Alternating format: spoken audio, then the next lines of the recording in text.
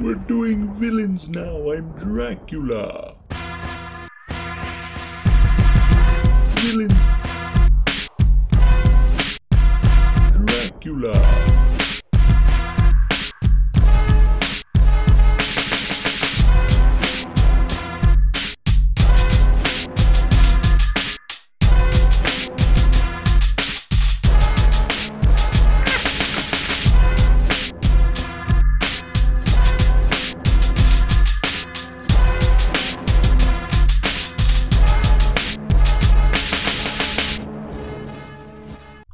Hi, and welcome to Pass the Golden Popcorn, an MTV Movie Awards podcast where we look at the various films nominated for MTV Movie Awards in various categories and try and figure out who really should have won. I'm Kenny Sage, a foremost movie expert. And I'm Ben Gregg, a foremost villainy expert. And joining us today, one of the hosts of Can I Kick It, as well as one of the hosts of Bevies, is foremost puzzle expert, Colin Ashley. How's it going, Colin? It's going so well. I'm so happy to be here on Pass the Golden Popcorn talking about villains. Yeah. Yeah. This has been a long time coming. For Only sure. a couple, rescheduling things and then critical laptop failure. Yes, yeah. I believe I was originally going to be on a kissing, and then things got moved around. But now I'm here to talk villains. Yeah, villains and kissing are two sides of the same coin, if you ask me. Interesting. Yeah. I was gonna posit that they're polar opposites. Really? They can be. Some would say that if you have a coin and you look at one side and then you look at the other side, you would say these are the polar opposite sides Sure. of that coin. Yeah. It's like I guess there's probably villainous kissing out there. Unwanted kissing, I'm assuming, is villainous. This is maybe not a road to go down. But, Yeah, no, we've definitely Our very had, first episode, we had to talk about Cape Fear. Sure, yeah, I guess so. For That is kissing. villainous kissing. we've had so I think our going through all the kisses, we definitely faced people that were more villainous than some of the villains that get nominated Yeah. for this list. Yeah. We've definitely had that happen. But this is actually a good primer, Colin. I always like to ask guests a question they're not prepared for to start this off with. So, what is your history with villainy in movies or otherwise? What if I was just like, I am a supervillain. I work with Martin Shkreli. The worst people. No, my history with villainy. Otherwise, not much. I'm sure to some I'm a villain. I would hate to think that I've affected someone's life that way, but it is possible, just, mathematically, I assume. And, in terms of pop culture, I feel like I'm always usually not on the side of the villain, more historically than, in pop culture specifically. Obviously, I'm sure the anti-hero argument has come up before on your show, whether or not that counts as villainy, but I would say generally not a fan. Yeah. I Wow. don't actually know if we've covered many anti-heroes yet. Yeah, We'll no, get they into that a usually- bit next week, but Yeah, we've had Oh, sorry, go on. I was just saying, I bet they wouldn't give Batman best villain, because he's an anti-hero. Yeah. It's sort of Yeah, they negates usually- the argument there, but Yeah, MTV seems to stick pretty stringently to we have a lot of times where the villain's the main character, but very rarely Yeah. do we have one where it's they're kind of if they're an anti-hero, they're definitely gonna slap them more hero than anti. exactly, yeah. yeah. Depends how you actually- feel about the T-Rex in Jurassic Park, I guess. Sure, yeah. Has there been a standout, heroic villain in your eyes? I would say I definitely spent a lot of our Grinch episode arguing that the Grinch was not a villain. So. Sure, I guess he learns a lot. I mean, I will posit some of those arguments later on, maybe. Ooh. Yeah. Oh. Okay, so with that, we can start to get into it. The 2007 MTV Movie Awards took place on June 3rd, 2007, and were hosted by Sarah Silverman. Classic. Yeah. Apparently there was a pre-recorded parody with her reenacting characters from Babel, Dreamgirls, The Pursuit of Happiness, The Departed, 300, The Devil Wears Prada, and Transformers. Babel is crazy, frankly. Yeah, it's like, that... All these other ones, I'm like, yeah, that makes sense for MTV Movie Awards. Babel, I'm like, okay, just... Yeah. It's one of those things where it's like the Oscars race showing up in the MTV Movie Awards. It's like, I don't know if there's a world where we need a Sarah Silverman parody of Babel, but I guess we have one. Yeah. Famously, this is a year where a lot of the show was kind of like an advertisement for Transformers, and they gave it Best Summer Movie You Haven't Seen Yet. Yeah. And also, according to Wikipedia, this was Paris Hilton's last interview before she went to jail? Just... Oh. Wow. And, let's see. Yeah, it's also Yeah. classic kind of staple for this podcast. This was Little Man year. It's very sacred in our eyes. Jesus Christ. Yes, the year we had, the time I had to watch Little Man for this podcast. I watched it like 3 times.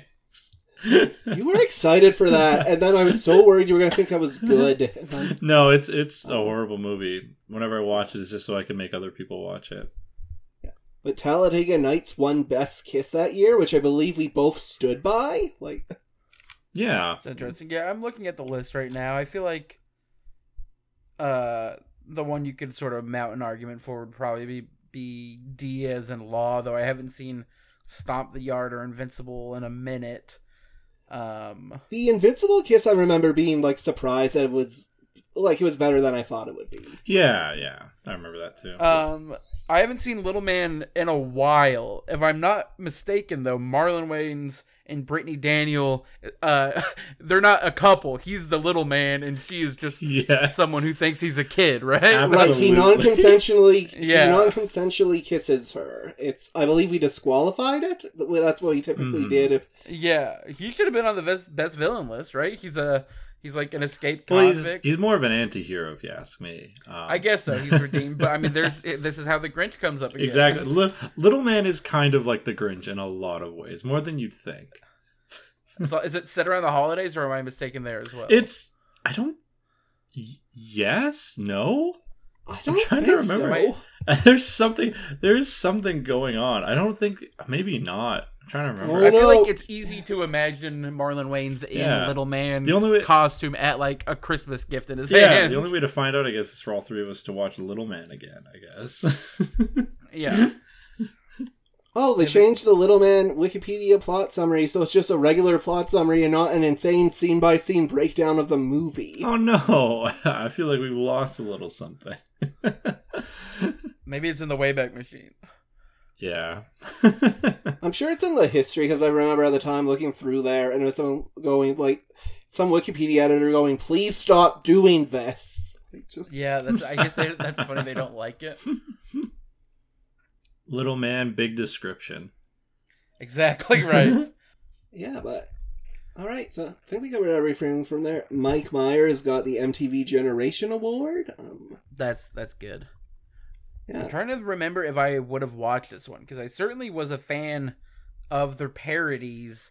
I love the Matrix one from Matrix Reloaded with Justin Timberlake and Sean William Scott. And then I love Tankman Begins, the one that ends with Napoleon Dynamite as Batman. But I don't know if I would have... I don't remember this one. I definitely was watching in, like, I want to say 2009, Andy Samberg hosted. Yes. And then maybe, like, 2010 or 2011, Michael Cera hosted. And that's when they had the bit with Bruno and Eminem that went wrong. Yeah, that makes sense. 2009, I think, is the one I watched in full as a kid, where I was watching because Andy Samberg was hosting, and my sister was watching because Twilight was nominated for everything. That's funny, yeah. Yeah. All right. Yeah. Oh, Sorry, I'm just trying to do some research on what the Orbit dirtiest mouth moment, what that even means. Well, Orbit gum, no? Oh, but what is... Like, is it just like a dirty mouth moment in a movie? Like, what is that? What is a dirty mouth moment? Is that an American gum? Just... It's looking like... Yeah, do you not know Orbit gum? I guess this is maybe a... we only have 5 gum here in Canada. Wow. That is not true. They only get 5 up there. Yeah, Orbit is like a type of gum, and I feel like at the time, mid 2000s, Orbit commercials, there was like sort of a mascot. It was this like very nice looking blonde woman with a British accent, and she'd be like nice and clean or something like that. And it would be like dirty mouth, clean it up with Orbit was the catchphrase actually. And it would be like people getting tackled in mud or something, and then they would eat gum and be like dirty but have white teeth. Oh, and then I think we definitely what it means here is like people with potty mouths who like curse a lot. Oh, I guess like cursing, yeah. Yeah, Jason Mewes and Kevin Smith won for Clerks 2, which is odd because Kevin Smith plays Silent Bob, so he doesn't really have a dirty mouth. He's not talking a lot, but Mewes definitely has a dirty mouth. Yeah, Alicia Keys and Common and Smoking Aces, Steve-O and Jackass 2. Wow, maybe we have to get to this one day as like one of our one-offs. Just look at the we gotta watch. mouths. Yeah, are there like a lot of like promotional tie-in one-off awards? I don't know about promotion. Yeah, I guess sometimes there was once a best sandwich, which was really surprisingly good. Maybe Best Sandwich was promoting something. But Maybe a I sandwich. don't think that's true. Yeah, I think it was just best sandwich. Yeah, no. What year was that? There was 19. Oh, what was it? 1997. I'm pretty sure. Do we remember the nominees? I'm very. It curious. was oh my gosh, I can't remember the sandwiches. I feel so bad, but it was Smoke, 4 rooms, and GoldenEye. GoldenEye, and I'm pretty sure it was like a Smoke 1. Yeah, Smoke 1. I think Smoke, it was like a turkey sandwich, and then for GoldenEye it was like a sub, and then I think it was like a hero sandwich for it was 96. Oh, 96. Ham and cheese sandwich for Smoke. Ah, so close. Turkey club for 4 rooms, and then a sub with tomato and provolone. You know what? There was a hero sandwich in Casino. I remember that. That's why I'm thinking about hero sandwich. But yeah. I wish it was one they brought back every year. I like the idea of. Yeah, I was expecting it to be the Spanglish year. I like the idea of like people working at MTV just like trying to find 5 or 6 sandwiches in a movie every year. Yeah. Yeah. Especially because, like, I mean, like Smoke 1, it's not like this was the most commercial category they had. Like, just no, it was just like a very nice, like, quiet little movie. Yeah, that is funny. It's like they do like to have their fun with their categories. I know as like a sort of Ersatz fan. Famously, there's the best fight where Ruth Bader Ginsburg versus Inequality for the RBG doc was one of the best fights, which is really funny. I got so confused because near one of our last Kiss episodes, I was kind of hyping that up because I thought Inequality was a villain that we were going to have to talk about. Yeah. Not just the concept of Inequality. I feel like there's going to be a lot of overlap between best villain and like best fight, you know. If they share any movie similarities, they're going to share a lot of nominee similarities. Yeah, I guess we'll see, but to just get into it now, so for Best Villain 2007, the nominees for that are Tobin Bell, Saw 3, Bill Nighy, Pirates of the Caribbean, Dead Man's Chest, Rodrigo Santoro, 300, Meryl Streep, The Devil Wears Prada, and the winner, Jack Nicholson, The Departed. Great win, in my opinion. Yeah. Really solid. I really, really like Probably this movie. should have won the Oscar as well. Who won supporting that year? Trying to think now. 2006, is it like... Ugh. I shouldn't have brought this up without knowing. Alan Arkin? Oh, for Little Miss Sunshine? Yeah. That makes sense. Yeah. He 100% should have won then. Was Nicholson even nominated? I feel like he must have been. No. Wahlberg got in, which is great. He's also great. I mean, that's the thing with Departed, is that, like, every single performance is good. Yeah, no. It's, I don't know, if you know this, but Mark Wahlberg has had a pretty rough streak in this podcast, and that every movie I've seen him, and he's like not doing a super good job. Yeah. But Planet of the Apes, Invincible. Ted. I think Ted, it works. Ted, he's playing to his strength, which I think he's also playing to his strength in this movie. You know, right? For sure. Not showing up a lot and being quite crass. Yeah. Up until now, Ted is the best Wahlberg we've covered on this podcast. Yeah, exactly. That's very interesting. I'd have to look at the list, but I would believe that. Yeah. No, this I really, really like this movie. I can tell I like a movie when I'll just be watching it, and every once in a while I'll just pause it and just be like, this is just so fun. This is so interesting. I really love this, like, I just love this, like, this just, like, cat and mouse, but sometimes the cat's the mouse and sometimes the mat's the couse, you know? I love exactly it. It's just, they're constantly chasing each other's tails, like, the whole thing, and it's just so fun. And I really, Jack Nicholson's giving, like, a really, really good performance where, like, he's kind of like, he's a little bit like Tobin Bell, where he's clearly, like, this sort of older, a little more like kind of not like physically threatening at a glance, but just has this like horrifyingly tense presence. Yeah, he was this your first time watching The Departed? It was. This was my first time watching The Departed. I'd never seen it before. Had you seen it before, Kenny? No, that was also my first time. My main familiarity with it was there's like a Simpsons episode, The Departed, where Skinner puts in like a kid. It's like Topher Grace. Yeah, Topher Grace. That's what it is. Yeah, to infiltrate like his detention ring, and then it ends with the rat popping up, and Ralph is there. And he's like, "The rat is symbolism."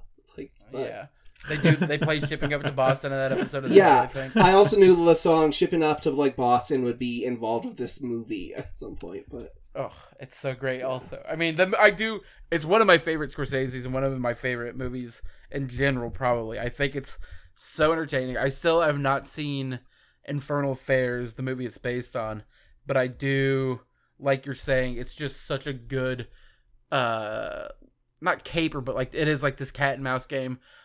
This sort of... I would say cat and rat. Everything that you know that's... Yeah. Cat and rat. What is, if cat is to mouse, what is to rat, you know? Like, what's the worst version of cat? It's like skunk. Rat to slightly bigger rat. Exactly. But just the sort of everything at play between, like, knowing that, DiCaprio is working with the cops and Wahlberg is working with Nicholson and the crime family, and how that sort of plays against each other.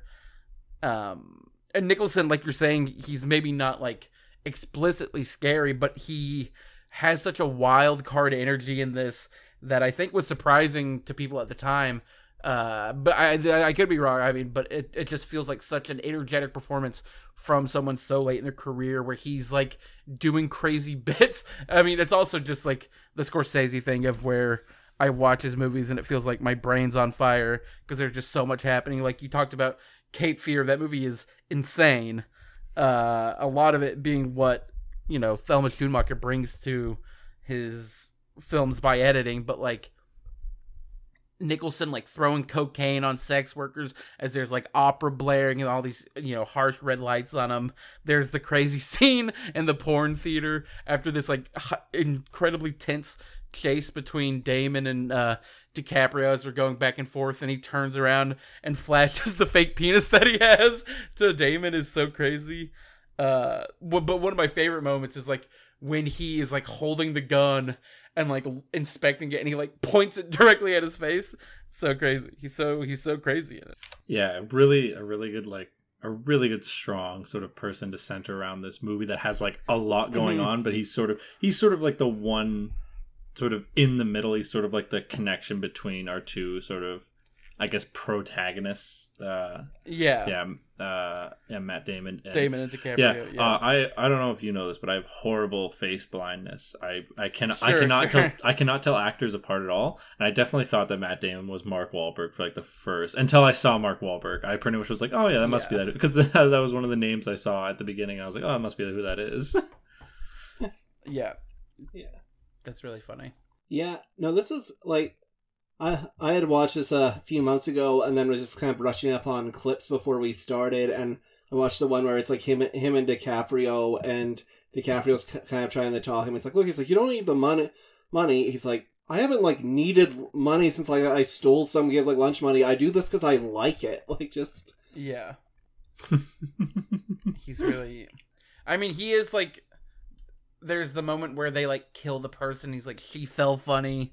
He is like very mischievous in his villainy. And then like as the movie goes, you know, it's revealed that he is also a rat and like becomes villainous both to you know, society and then also to his own crime family with his betrayal. It's really and that moment in the like sort of construction yard when he's sitting in the like bulldozer or whatever with the phone as Damon's calling him and he just blasts him away. It's such a, you know, not debaucherous, but just like this really fall from grace of this almost untouchable, you know, boss of this family just really like shot down like a dog. It's really crazy. Yeah. Oh man.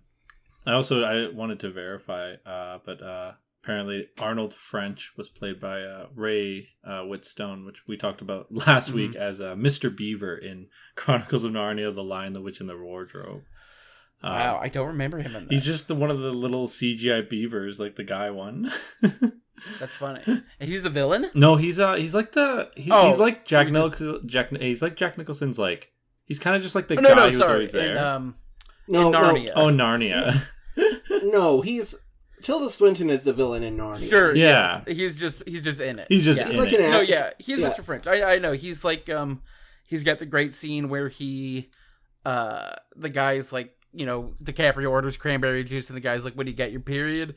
And then he fights him and French steps in and is like, "There's guys you can hit and guys you can't hit. That's not exactly a guy you can't hit."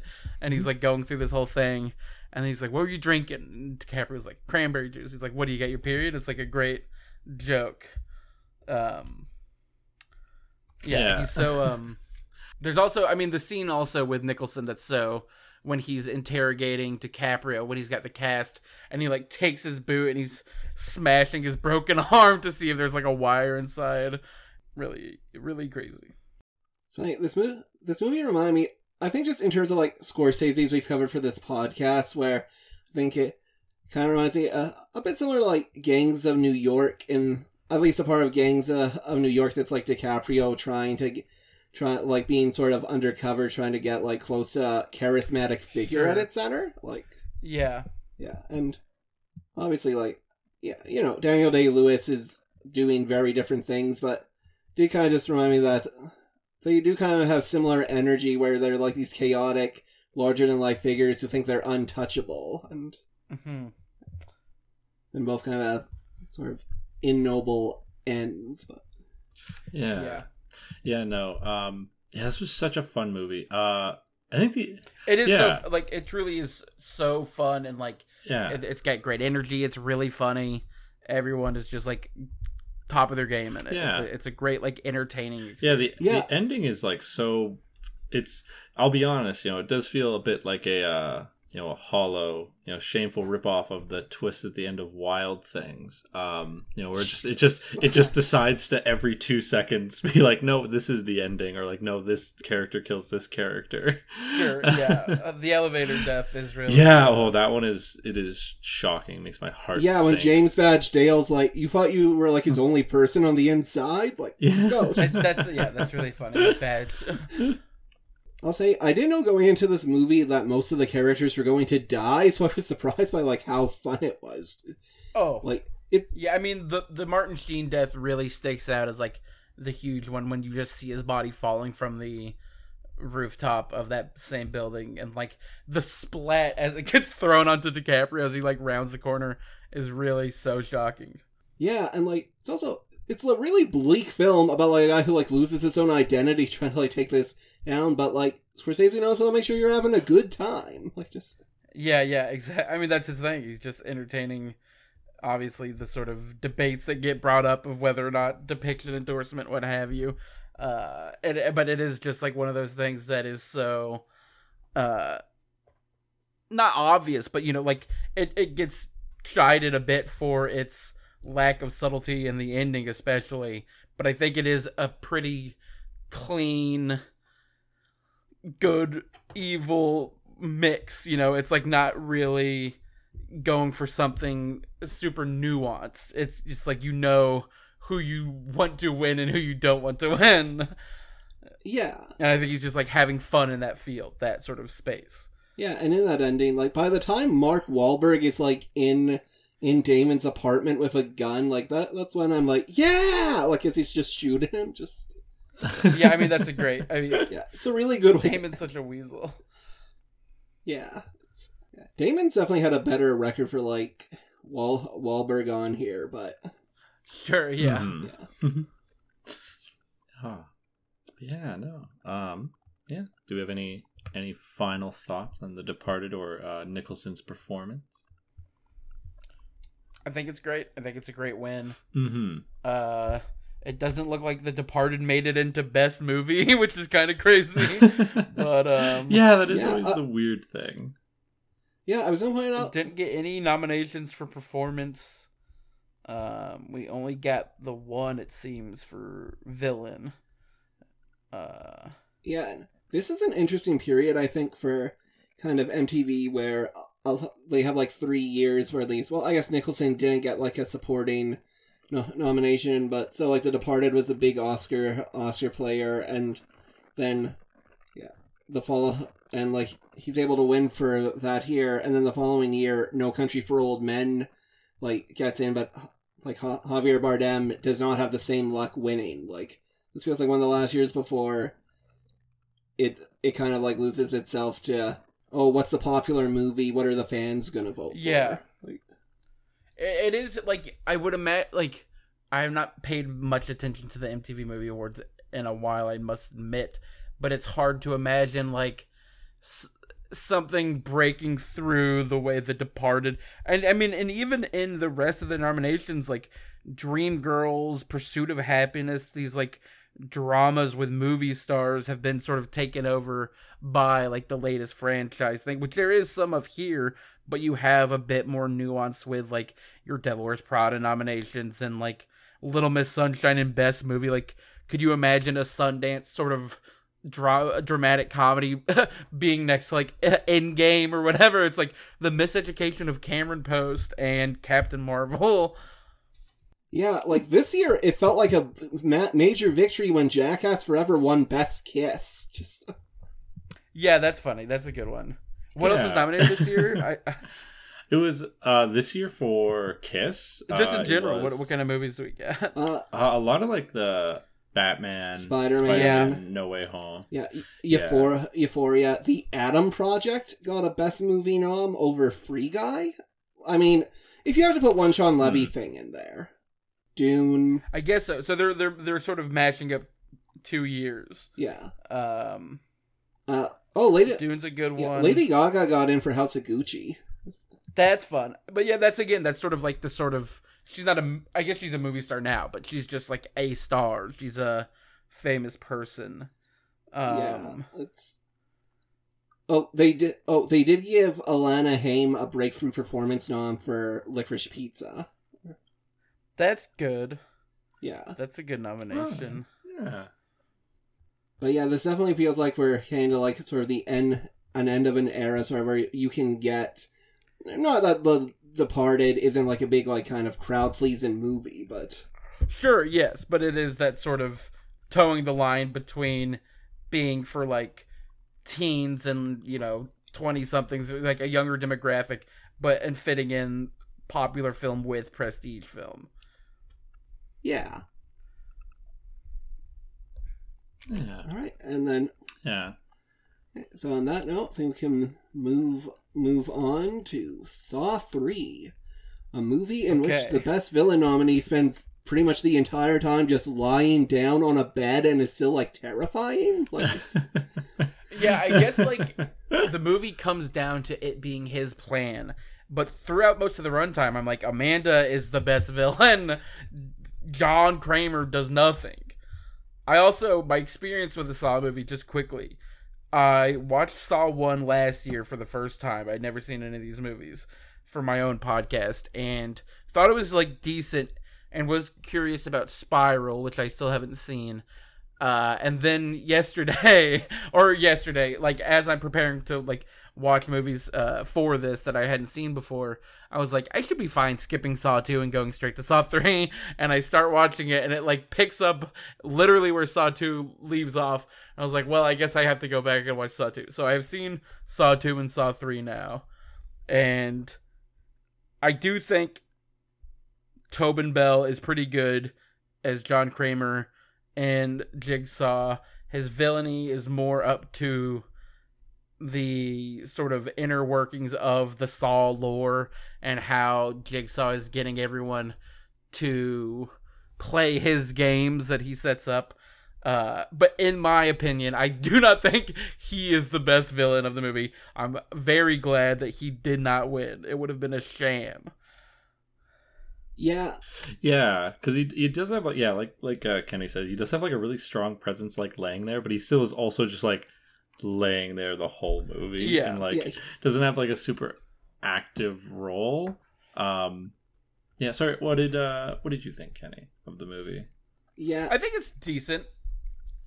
Yeah, it's like this one. I sort of mentioned this elsewhere on Letterboxd that it is like, I feel the just of the series, I feel like the premise and the sort of what did I call it? The formula of these movies being like, but actually Jigsaw's on top of everything and he set all this up to like be running a little thin. And like the lore is so like dense of like having to keep track of the timelines, and they keep setting us up stuff, and then the way at the end they show everyone who's died in the first two movies again. It's really like I respect it in a way that it is so high on its own supply, I guess, of just like we are setting up like all these dominoes that are gonna fall how we want them in future movies, and I guess that's why they made 8 of them. It is strange. I've not seen all of them, but I think through YouTube videos I've spoiled myself on all of them. Sure. At some point or another. And what the general vibe I do get is that it is a series that does revel in the fact that it was Jigsaw all along, which is strange for a series where it's like, I'm pretty sure he's dead at the end of this one. Yeah. Or maybe. Like, it's just a very strange thing for a franchise to, like, have 8 movies, but in the third one, the main villain dies. And just, he's still the main villain in almost all of the other ones. Yeah, I guess that is, I'm excited to see how they keep bringing him back. Yeah, what is the way to bring Jigsaw back? But even still, he gets the last laugh. He dies, but he's connected to the shotgun collar around her neck, and his death causes her head to blow off. Yeah, that's the last shot of the movie too. Last shot. Exactly. But I do love the part near the end where Jigsaw is like recapping everything that's happened up until moments that literally just happened, but then you get to see them again in like in the Saw flashback style, like random cuts. Yeah, very much like hyper edited. It is really just like seeing him be like you're saying, he just is recapping everything that happened in the movie. I'm like, so I didn't need to watch the whole thing then. Yeah, you could watch that. It's like a super cut right up until and then you guys walked in, and then I started explaining everything that's happening. Yeah, it's like, oh, this didn't need to be 2 hours. Yeah, I'm definitely in the same spot where like the first Saw I remember enjoying a lot, and then watching 2 and 3 for this podcast, like 2 I'm like, okay, this is different but still enjoyable, and this I'm like, okay, I still like this, but I can see how easily this is going to be like diminishing returns. Like when we talked about Saw 2, I mentioned I still have a very clear memory of watching commercials on TV late at night for like Saw 5 through 8, and everyone being like, the final chapter, the final chapter, the final chapter, like year after year, until eventually I'm like, yeah, I don't believe you. Just it's like the conclusion to the epic Saw saga. And it's like, well, I live in the current year, so I know there's 3 more after this. Yeah. The game doesn't really work. Was he was nominated for Saw 2 as well? Yeah, he was nominated for Saw 2, which I think is definitely a more active use for him. Yeah, friend of the show, Ethan Rundin, was very surprised when he found out he was also nominated for Saw 3. Yeah. What won that year? What did win that year? It was Hayden Christensen. Right, Revenge of the Sith. Anakin Skywalker. Great. Yeah. Yes. Great performance. Yeah. That's a good win. Yeah. Yeah. I think overall the honestly, people that weren't as kind on it, but I'm like, if I had Colin on for this one, he'd be like just defending the hell out of that movie. Yeah. Honestly, I can't remember which I picked for my number one, but like I feel like he was up there just because that week was like it was some good movies, and then also like Chronicles of Narnia and the worst Harry Potter movie. Sure. Yeah. I gave it to Belle because I knew I wasn't going to give it to him for this year, so I'm like, yeah, I can acknowledge it's a great performance, and there's a reason why they keep having to go, whoa, it's Jigsaw all along, and it's because it's just really fun to watch him just go through his bullshit. I do think it's like extrapolating the idea of what he does as a villain in the Saw universe.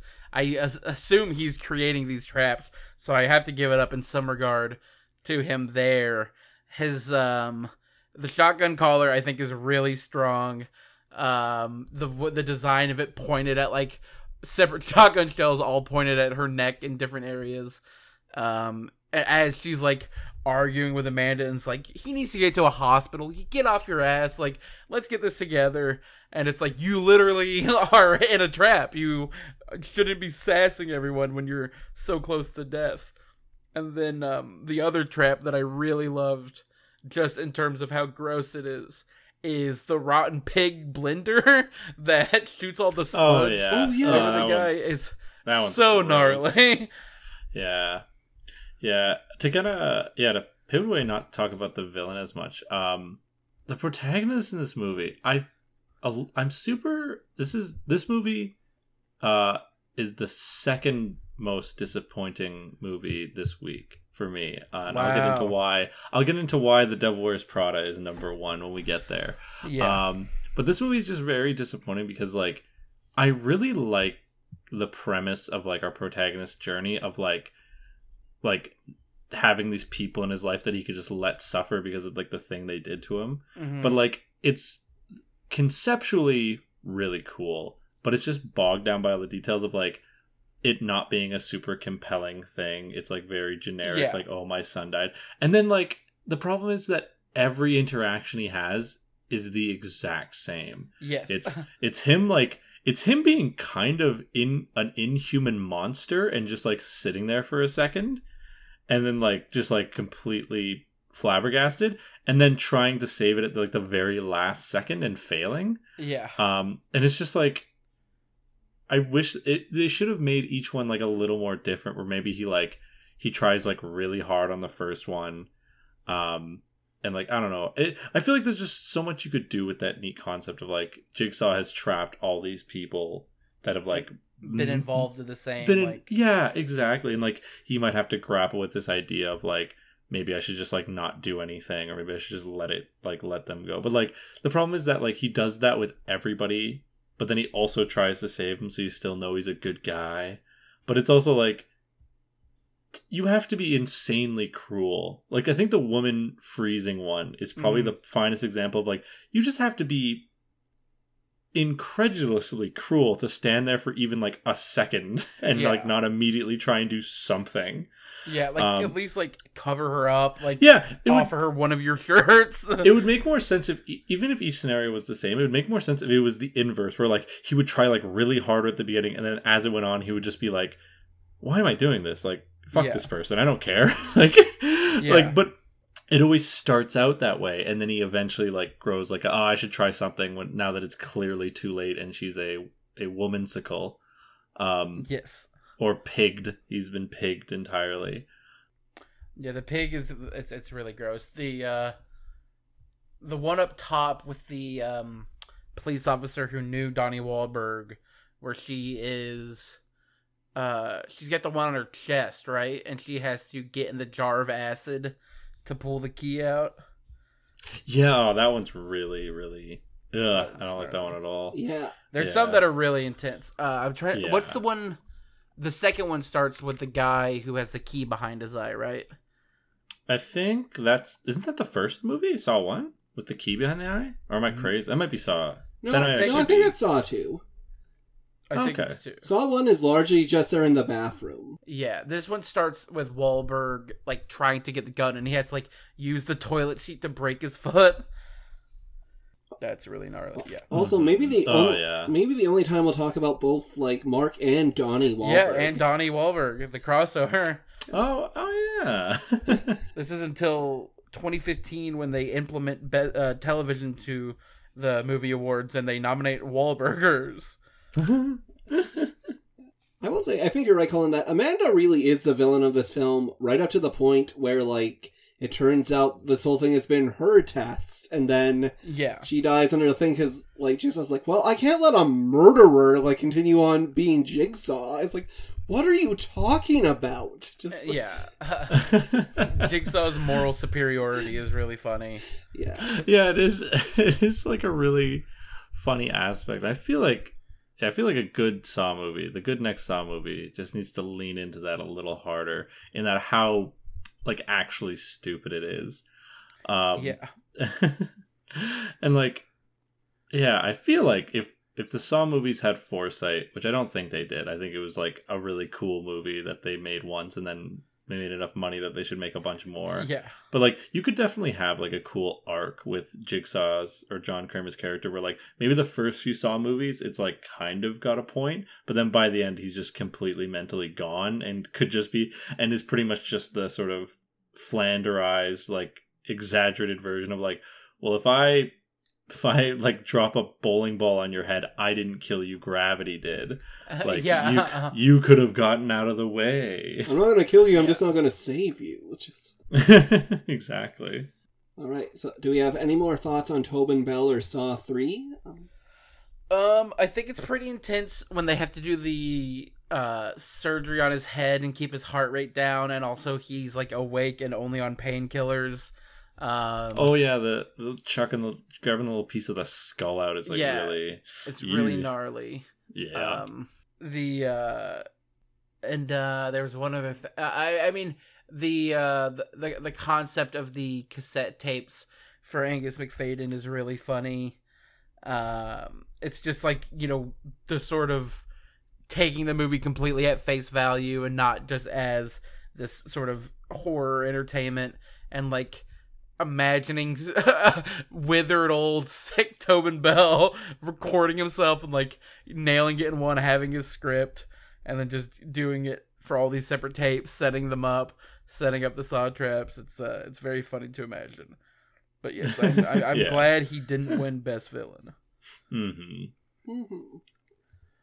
All right, and with that, we can move on to another sequel, Pirates of the Caribbean, Dead Man's Chest. Yeah. Oh, man. I think before this podcast, I had only seen the first Pirates of the Caribbean, like, in, like, a classroom, probably. Not all the way through in one sitting. And then I feel like I've never seen this one. I must have seen the third one, because this is the second time now where I'm just waiting for the scene with the mermaids. Okay. But it must be the next one. I believe the Mermaids is 4. That's the other one that I have seen recently.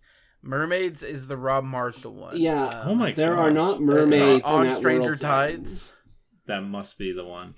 I've never seen the original Pirates trilogy. Maybe only the first one and now the second one. Mm-hmm. And it was really good. I did not think Davy Jones was going to sound like that. He sounds so crazy. But he's going hard. I love it. I definitely seen pictures of Davy Jones, and I've definitely seen Epic Movie where they parody Pirates of the Caribbean at some point. But I'd never heard him talk, and I assumed he was going to talk like a grizzled old man with a beard, or like unintelligible kind of like slobbering. But no, he just sounds like he does, like It's like French? almost Scottish. Yeah, it's a lot of different accents. It's a lot of different. The first part's definitely heavy French because I was taken aback super hard, and I loved it. He's really good. This is another one where it's like there's a few villains. You've got Davy Jones, obviously. You've got what's his name? Beckett, play Tom Hollander, who's sort of villainous on the more bureaucratic side of things than the pirate side.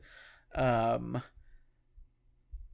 yeah, he certainly looms large over the film. He is greatly enhanced by, I think, the really well done special effects that like still hold to this day. And like I think this movie is like okay. I remember thinking the first one was really solid, and I watched it again recently. This one I think I maybe had seen once before, but I would not be confident. And then in 2020 I watched the fourth one as part of our podcast where we talk about these sort of blockbustery movies that have played Cannes, and that was one of them, the Cannes Film Festival. It was one of the ones that was sort of out of competition, playing just as like a big premiere. You can get movie stars out there. It was a huge franchise at the time still, I think, but that one is really abysmal. And even though I wasn't like a huge fan of this one, it's like miles ahead of anything that happens in the fourth one, which is just like, for this one where I at stretches I find it boring, and like I find a lot of the humor is like sound effect heavy, and like people like going like gulp facing, which is like kind of annoying but also kind of funny, and how like sort of thinking abstractly about how big these movies are and how like Verbinski has such a strong vision that there is an almost cartoony element to it, but then in other aspects it's sort of like just boring to me, and like all the stuff with like the Islanders feels a little gross. But I mean, it is just one of those things where it's like Nye is incredible and looks really like scary. I think all the sort of crew members of the Flying Dutchman who have like fish and water blood is really cool. There's like a lot of cool design to it, and I think he is like a good villain to like aside in the movie. Although I think the best villain in the movie is the Kraken, which is like the sickest scene also. Oh yeah. This I believe is the first villain we're covering who's largely like CGI. Excluding the T-Rex, which was not also played by an actor. And really, I remember just kind of watching this film, like, it does stand out where you're like, wow, how did it just get worse from here? Like, yeah. Like, the Davy Jones design, I love a lot. It just, like, the tentacles, like, there's a lot of just personality to it. This was actually the first Pirates of the Caribbean movie I saw. I never saw, like, the first one, and then it obviously was really popular, and I think when this one came out, I read a review in, like, a local paper that compared it to The Empire Strikes Back, assumedly just because it ends on a big cliffhanger. But, like, I'm like, well, that's like a thing of quality, so I wound up seeing this one first and enjoying it a lot. Earlier this... I mean, I get the Empire comparison. It's sort of like, in a way, Jack Sparrow is like the Han Solo of this, you know, if you're drawing the lines of like Knightley to Fisher and Bloom to Hamill, you could draw sort of a line. He's like a bit of a rapscallion and like a swashbuckler. Obviously there's something going for that more Western in influence in Empire Strikes Back, but I'm sure there's like I see the comparison. Certainly it's like uncertain demise. Yeah.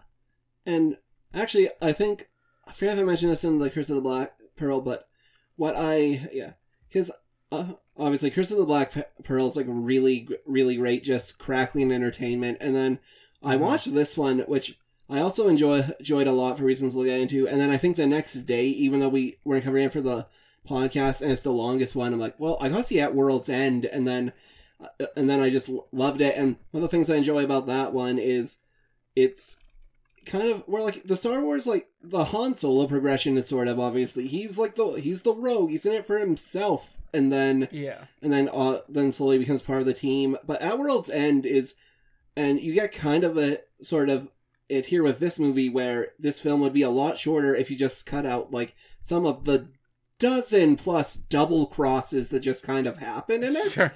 But like, but then At World's End is literally everyone has like their own agenda, and they're in it for, well, Will and Elizabeth obviously are in it for like each other, and then also Will's dad. But like, it's just move after move where you're like, oh yeah, they're all kind of just, they feel like pirates here, and it's and it's great. And yeah, this film, I think, like, I looked at my Letterboxd thing where it's like, yeah, this could be a lot shorter if you cut out, like, all the double crosses, but why would you want to? Like, as much as you said there's kind of a sound effect thing, it is, I think, funny every time when, it's like, someone reveals that, oh, like, yeah, oh, no, they're in this for themselves, or, no, like, he's gonna steal the heart and give it to Beckett on his own, or just, like, or... Yeah.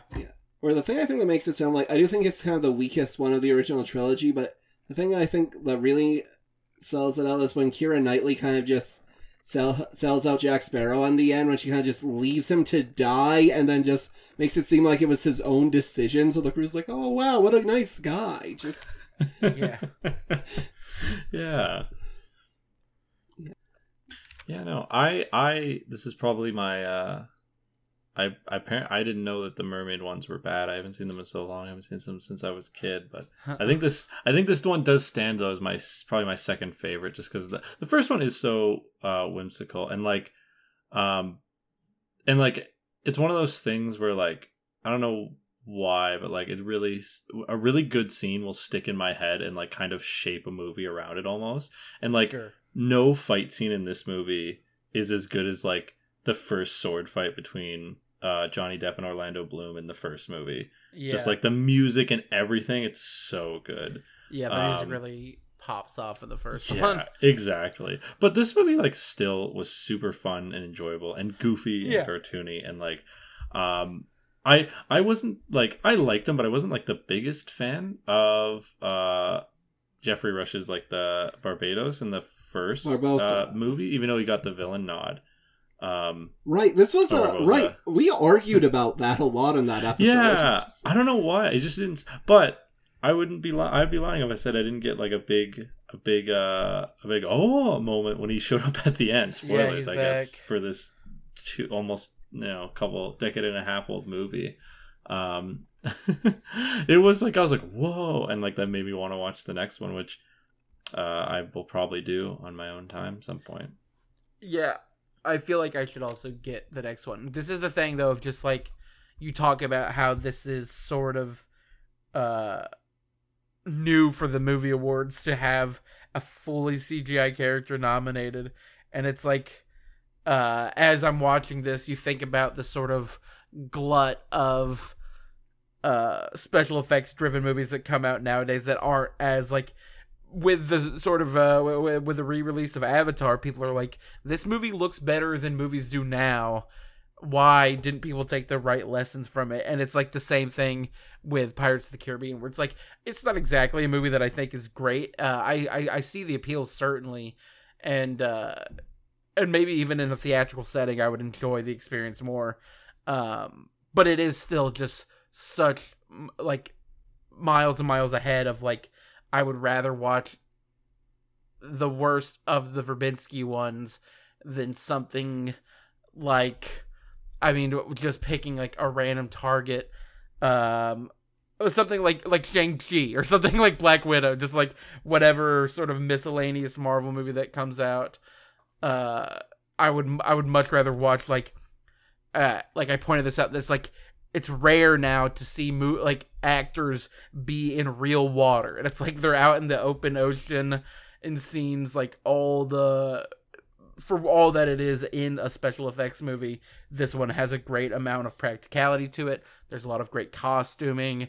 I feel like Stellan Skarsgård is more makeup than CGI, and it looks great as this sort of sunken bootstrap Bill. Like, all of those characters that are CGI, there's also a good deal of them that are mostly makeup, and I think they all look great, and I would like much prefer that. And like you're saying, scenes that stick in your head, one of the best is Davy Jones just wailing on the organ with all his tentacles. Yeah, oh, that's so good. That was what a great part. And it is weird that this is like our first like kind of full CGI villain, if you don't count the T-Rex, but like next week we have one of our like first full CGI movies, Beowulf, where no matter who they nominated, they would have been fully CGI. Yeah. Is Jolie nominated? Yeah. Or is like Jolie. That's good. I can't wait to watch that movie great again. movie. I really like it. And the last time I watched it, it was I bought a DVD at just like a random place in Lethbridge, and just watched it on like a portable DVD player. Sure. And it was fantastic. It's the movie is so good. I really do like that movie a lot.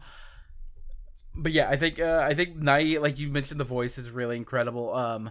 There's the other great scene where he's like looking down the spyglass at Davy Jones and pulls it away, and he's just right there. It's a great gag. It's a great bit of fear from him as well. And then I do like the mechanics of the Flying Dutchman and how it can be like deep undersea and it can be out during the day. There's like, with the first one, you have the sort of reveal that they're zombies. They're you can see their bones at night or whatever. And this one, I think it's fun that they exist as these weird fishmen consistently. Yeah. Oh yeah, the design of the Dutchman is like great. All just the stuff with the like weird fishmen. I remember the Liar's dice sequence like sticking out a lot. Yeah.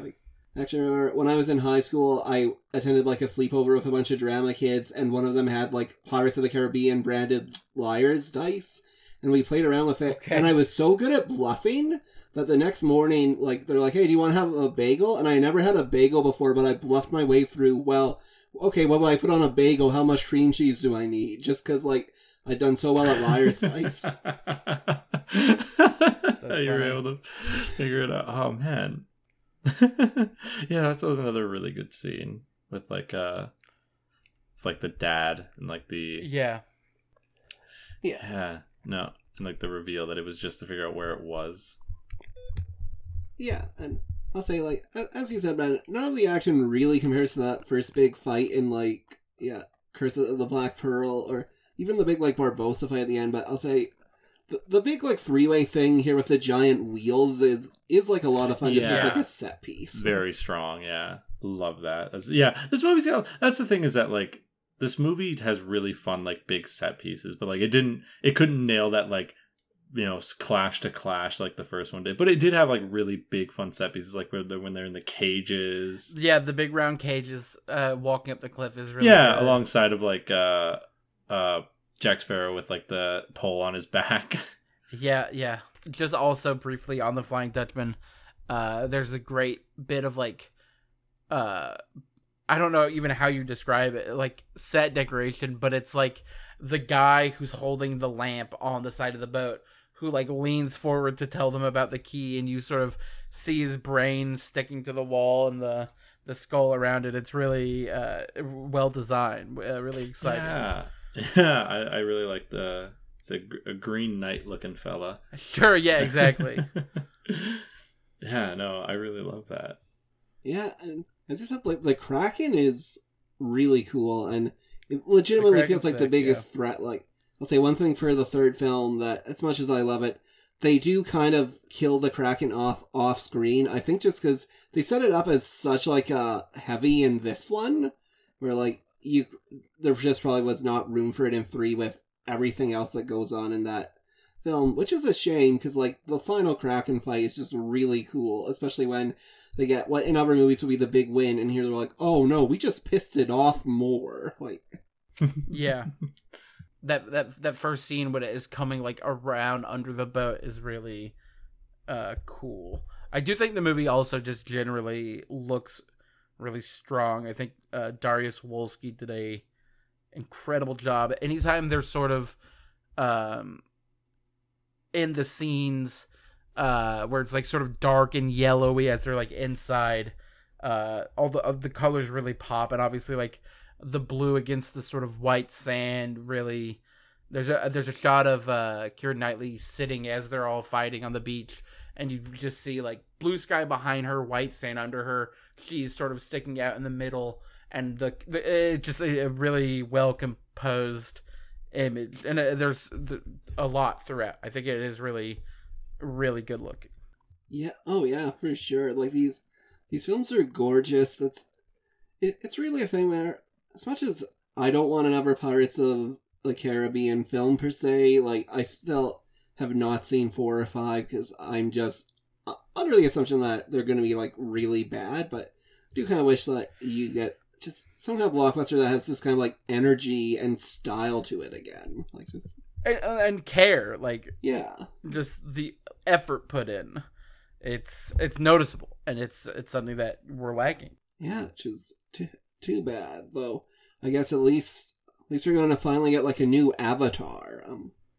I mean, sure, we'll be seated.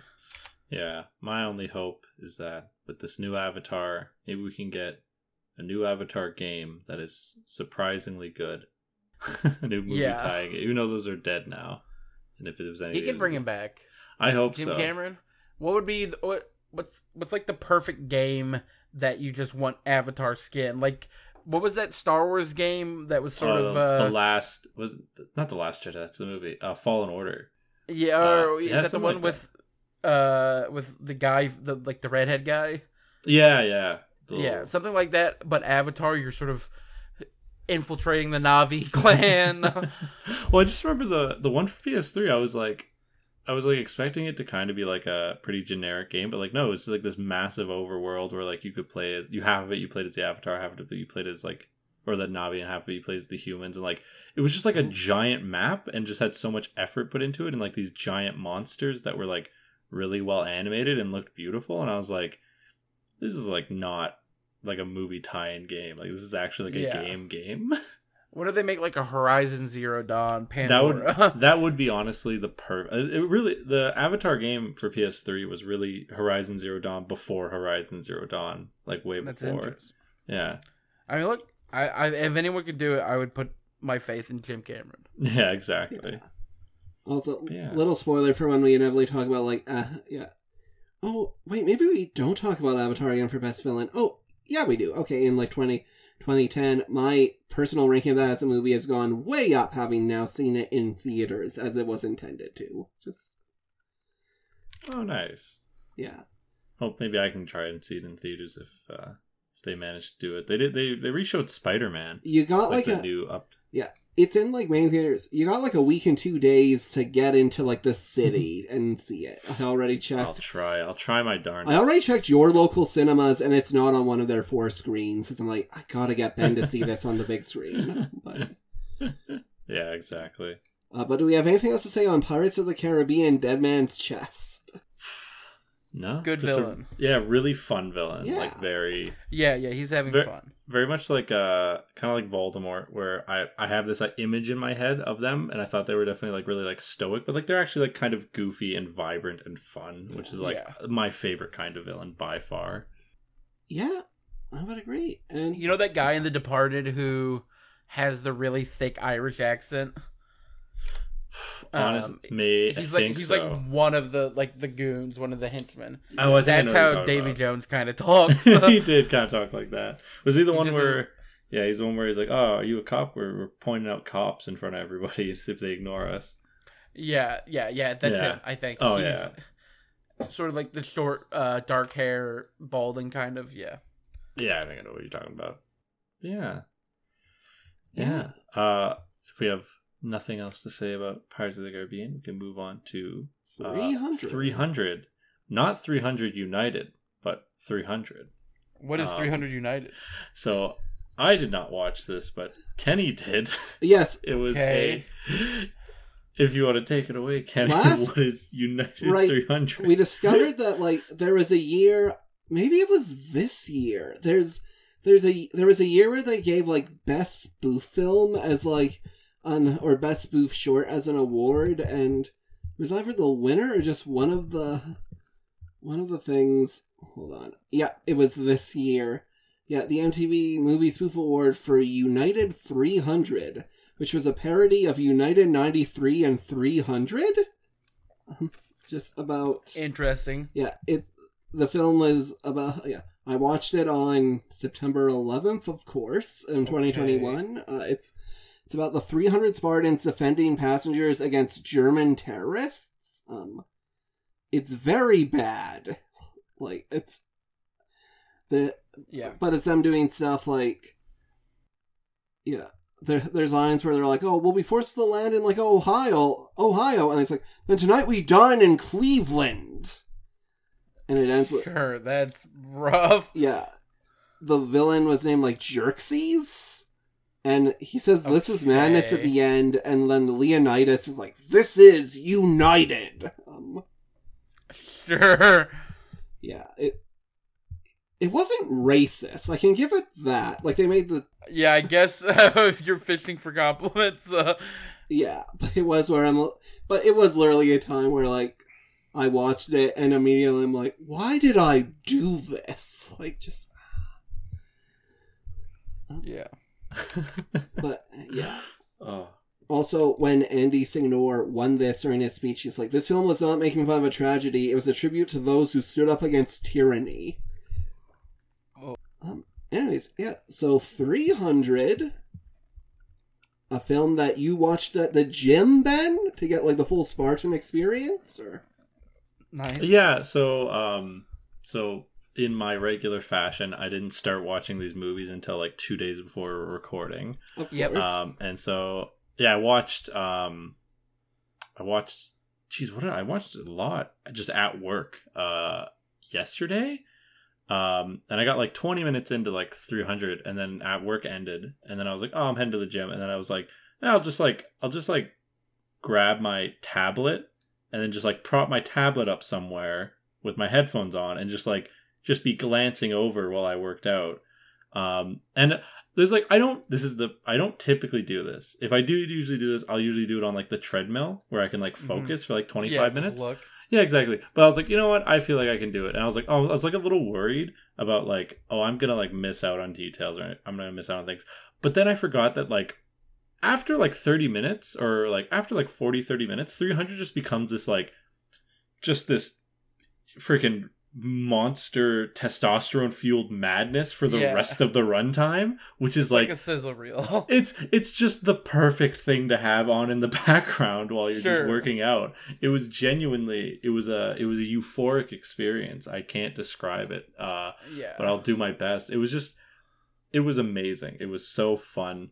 That movie, it's a pretty good movie. It's not like the best movie ever, and it definitely has like some issues, but like I feel like for what it's kind of going for, it really delivers. If you just want this just shirtless, freaking just like jacked romp, with a bunch of slow-mo and a bunch of spears going through guys, like just the perfect. If there was any movie I was going to watch in the gym, 300 is way up there. 300, maybe the Edward Norton Incredible Hulk, just like Pain and Gain. Exactly. Just there is a short but solid list of movies, Yeah.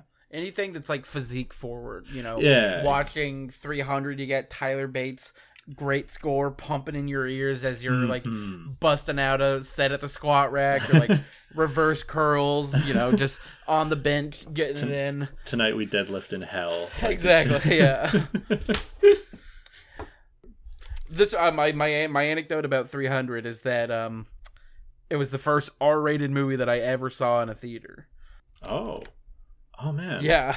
Yeah, no. I think we don't really have R in Canada. It's like a thing. Sure, interesting. What is it, like 18? Is it? Yeah, I think it's 18. I have to imagine it got 18A. It's like Yeah. But a lot of my first. Yeah. A lot of our films actually just get rolled into 14A here. So interesting. Yeah.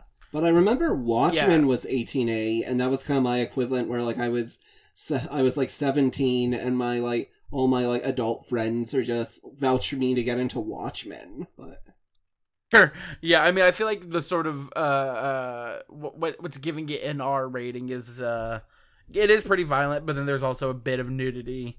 Yeah, I think I was in 7th grade. It must have been because maybe it was late 6th grade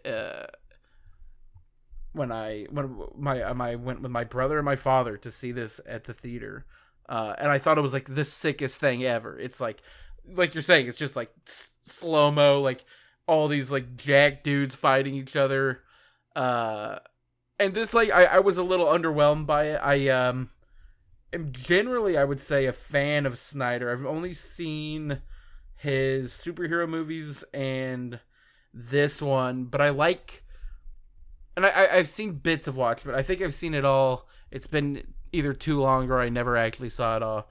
But I do love this. You've got that big fight in Watchmen between the comedian and Ozymandias early on. That's like really well done, and I like his action generally. And here it is like solid still. I think the slow-mo's cool. I think it's really funny in retrospect that one of the iconic trailer lines, the "We'll fight in the shade," is by Michael Fassbender, who just happens to be in this movie. But then, and isn't David Wenham also in it? Yeah, he's the narrator. He's the narrator, yes, and he's the eye patch. Yeah, it's funny to see him like in Elvis this year, and then go back and watch him as like one of these beefcakes or whatever. But yeah, I think it's like solid as far as villain goes. I feel like Xerxes is pretty much a lame duck. I mean, he's got the voice and he's got the size. He's really tall, which is cool. But otherwise, he is not a super compelling villain to me. And I think when you've got people like Dominic West, who's much more like tangibly evil rather than just like a conqueror, which is maybe not, right to say, but it is like thematically, yeah, a movie. It's like the scale of him taking down, expanding Persia's rule across the world isn't as intense as like this guy assaulting Lena Headey and like, trying to lie about it publicly. It's a much more gross, real thing than just like the looming threat that we aren't seeing. And I think the movie largely has an interesting look, but it does feel quite small in scale, oddly, even though there are these big battle scenes. I never, you never really are anywhere other than like an empty field where they're fighting. It's like I would want more city drama and to really know what's going on with Xerxes as a villain. And like, no disrespect to Rodrigo Santoro's performance, which I think is pretty interesting. Like the voice is cool, and I think he's good generally. It's just, but by the virtue of its place in the movie, he doesn't really scream like threatening villain or like best villain to me.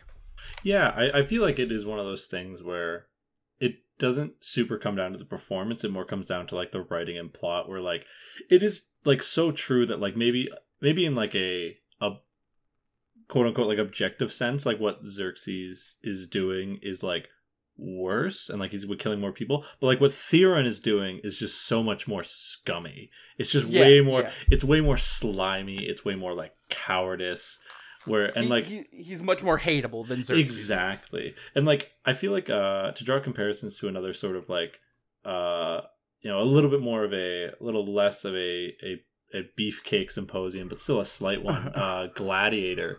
Sure. I think the strength of Gladiator is that like the villain really stood as like the antithesis of our hero, and like it's kind of true here, but like it's not super hammered in and played off. And I think that goes to like, I think Gladiator just being probably like a more a movie that's way more concerned about maybe its like themes in its writing than it is about like it's looking cool and like being cool. Which is nothing wrong with that. I adore this movie so much. For it's laser focused on like just being just cool and raw. Exactly. Yeah, and like, but like we do really like we kind of get a little bit of like we get like a pretty weak confrontation between Leonidas and Xerxes, but you never get that like I don't know if you've ever seen Gladiator, but like that last fight. Not. Yeah, the last fight between the antagonist and the protagonist is just so good.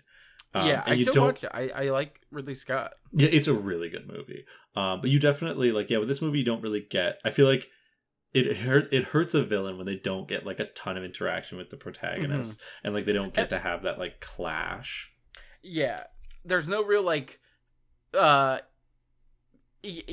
movie is weirdly like it's not exactly long, it's not exactly short, but it does feel sort of truncated, and that it's just you have the opening scene or not opening, you have the bit that's like the prologue of how Leonidas became who he is, and then there's the big scene where he kicks the guy in the well, and then it's just like after that they start walking towards Xerxes, and then when they get there they fight him, and it's like there's not a huge, you know, to mention like a movie like Heat where it's like finally the quote unquote good guy and bad guy are meeting, and it's this epic meeting, and then there's the epic showdown or whatever, and you even have it in Snyder's future work with Batman vs Superman.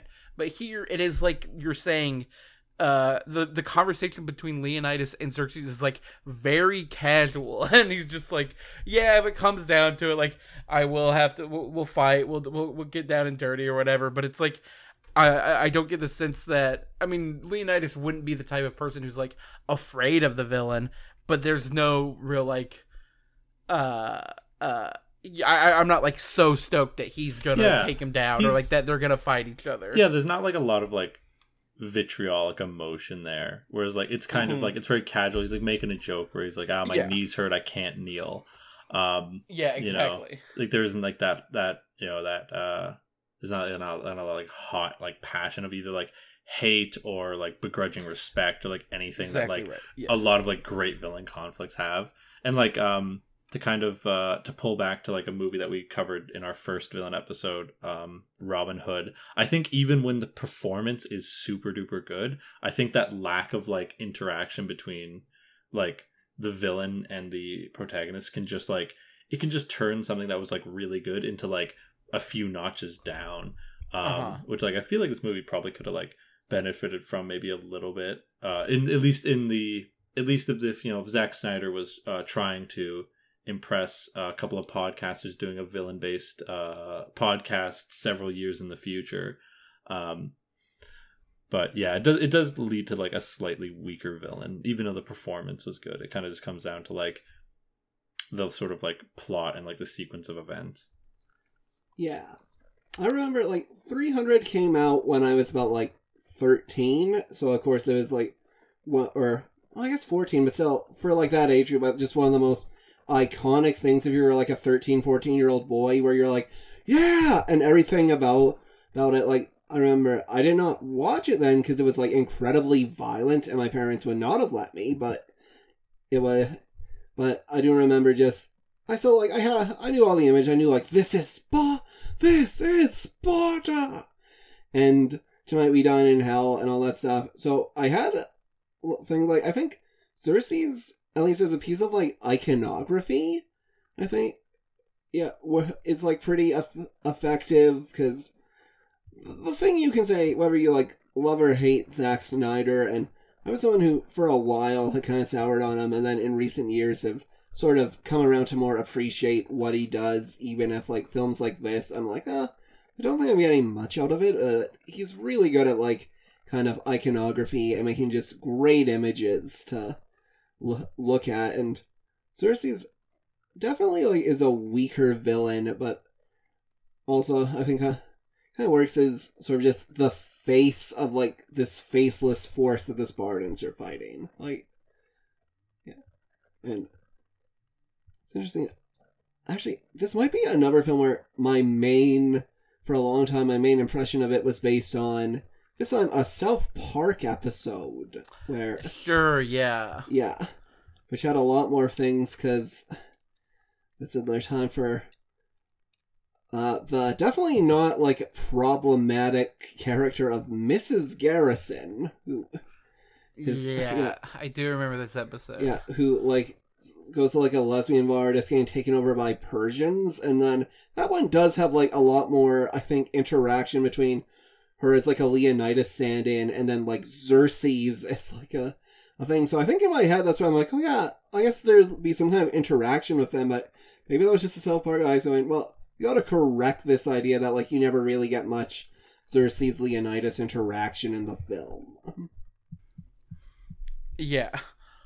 I mean, it's like you were saying, but there's just like no passion either way, really, with Xerxes as a villain. It's one of those things where it almost does not matter who they're really fighting, because you just you're like, okay, it's like the big powerful force that isn't like these super manly, super warrior Spartans. Yeah, it's about the hero's death rather than whatever he's fighting. Yeah. But yeah, at least this looks cool, which it's more than you can say where for some films where the villain is disappointing. No, cool movie, good performance. Maybe not utilized the best, but like crazy movie. Gave me an insane experience. Gave me a good pump. Yeah. Like, cannot complain. Yeah. You said a new PR, right? You were that excited. Exactly. He shouted it out on his Instagram, which he does not always do with these movies. That's funny. I do if they really stick out. That's how you know.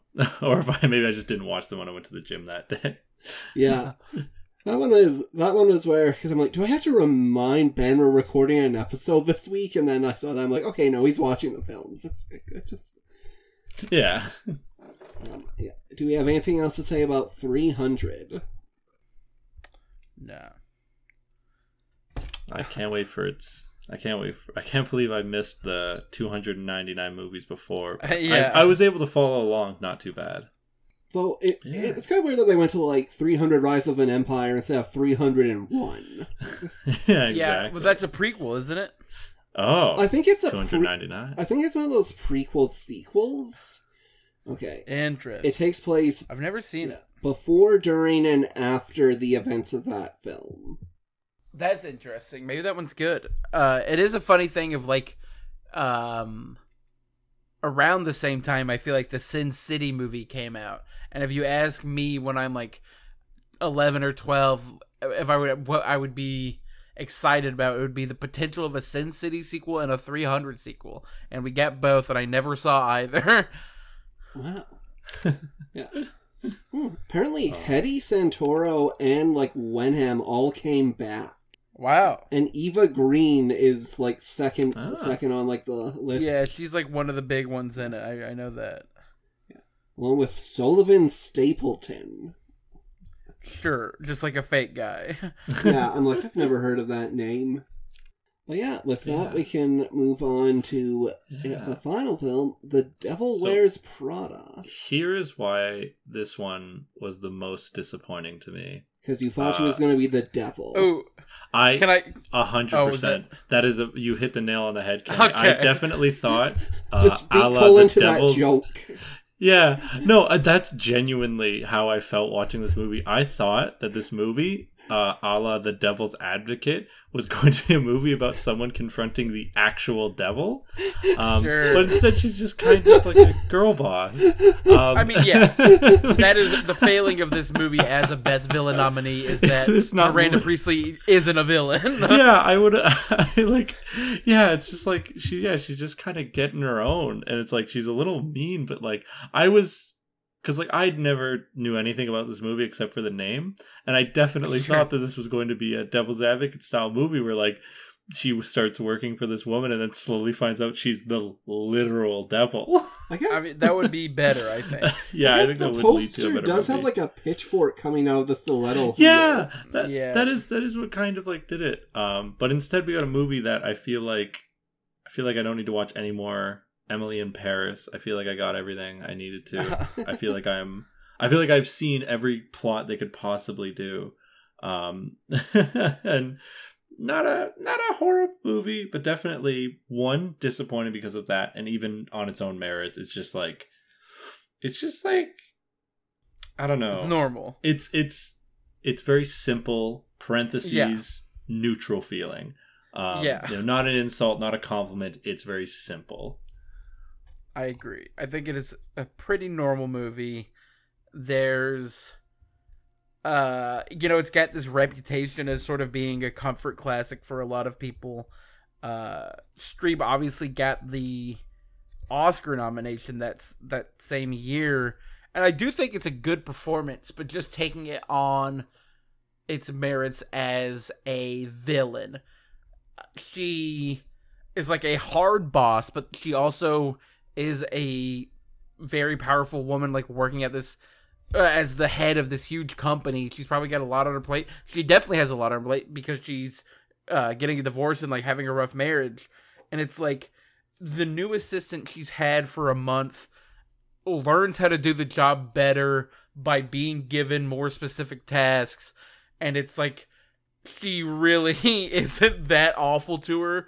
The most it gets, I mean, and the failing of the movie just on its own for me is that like the betrayal at Paris has almost no weight to it at all, and Hathaway's that being the straw that breaks the camel's back, like I guess compounded with her sort of own betrayal against Emily Blunt by taking the Paris job over her, which isn't even really that much of a betrayal, doesn't really similar to Xerxes, there's no passion. I'm not like Tucci gives a good performance, obviously. I love Stanley Tucci in this. Yeah, he you feel the sadness for him when it's revealed that he doesn't get the job, but I mean it's like set up 2 seconds before, so there's not like a ton of excitement for it. Like if you set that up earlier and then it's like we're waiting this movie and he's about to get his moment and then it's taken from him, and it's like Miranda Priestley seems cutthroat, but she also is like, you almost feel bad for her at the end where it's like she's losing this very good assistant because of this like thing, and it's like she literally is just like, you are doing well, and she is won over by her. She gives her the letter of recommendation where it's like, you'd be stupid not to hire her, and she's like happy to see her on the street. I'm not like, thank God she beat Streep. She got away clean. It's like, you should have just stayed at that job. It was going normal. It was like, you were doing well. You were getting better at it. And because of that, like, the villain is like the bad friends who give up on her so quickly when she's like 2 months into this new job. Or Adrian Grenier, who just fully sucks. Yeah, Grenier is so bad in this. And this definitely is. It's one of these films, it has like what I call the High School Musical 2 problem, which is where like you are supposed to be on the side of the friends who are like, you're blowing us off for like work and caring about like your performance, you're selling out, and you're like, like this isn't a real problem. What are you talking about? Yeah. You could have definitely done something with like, oh, you're like very absent, or like you're different now. You definitely could, but like the movie does not focus enough time on that conflict for how much it wants you to care about it. Mm-hmm. And it's like obviously it's a movie, it's made for entertainment. You want the high drama, you want the things happening like that, where in reality it's more acceptable that your friends would just be like, yeah, it's like these 2 months she like just started a very high pressure job and is trying to not get fired. So maybe, like, we don't need to be so upset. And like, there's the big scene where she misses the birthday, and it's like, literally just do it on a different day. You are where everyone's an adult. We don't need to have this like midweek birthday for you that just happens to fall on this huge night for me. Like, yeah, and like I feel like they definitely had like a moment where I think like Nate Cooper, Adrian. Yeah, what a bozo name. Yeah, also. Oh, yeah, Nick. But like he has like a moment where he says like don't pretend like we have anything in common anymore, and it's like I feel like the movie maybe should have like shown that. Like my favorite genre of movie is people falling out of love. So like Blue Valentine, 500 Days of Summer, and I feel like you could have maybe had a small nugget of that, maybe like a couple scenes where like they just aren't clicking anymore because of like she's getting obsessed with this job, and I feel like there's definitely I could definitely see. Because, like, I kind of see where the movie's coming from, where it's, like, I think Anne Hathaway is, like, kind of destroying her life because she's becoming what Meryl Streep is, and I don't think that's what she truly wants. Or, like, she's, like, she's, like, yeah, and, like, hopefully, like, I feel like the message at the end of the movie is that she is happier now that she sort of got out and is, like, doing things that she likes, instead of this thing where, like, I think Meryl Streep's like the Miranda Presley kind of has like the whiplash sort of mentality where it's like if like this me pushing like this and you know is the only way we're gonna chisel out greatness out of you, like you know if I babied you, you're gonna be a baby your whole life. Yeah, except instead of yelling, it's her talking very sternly at a voice that rarely like raises above a whisper for the entirety of the film.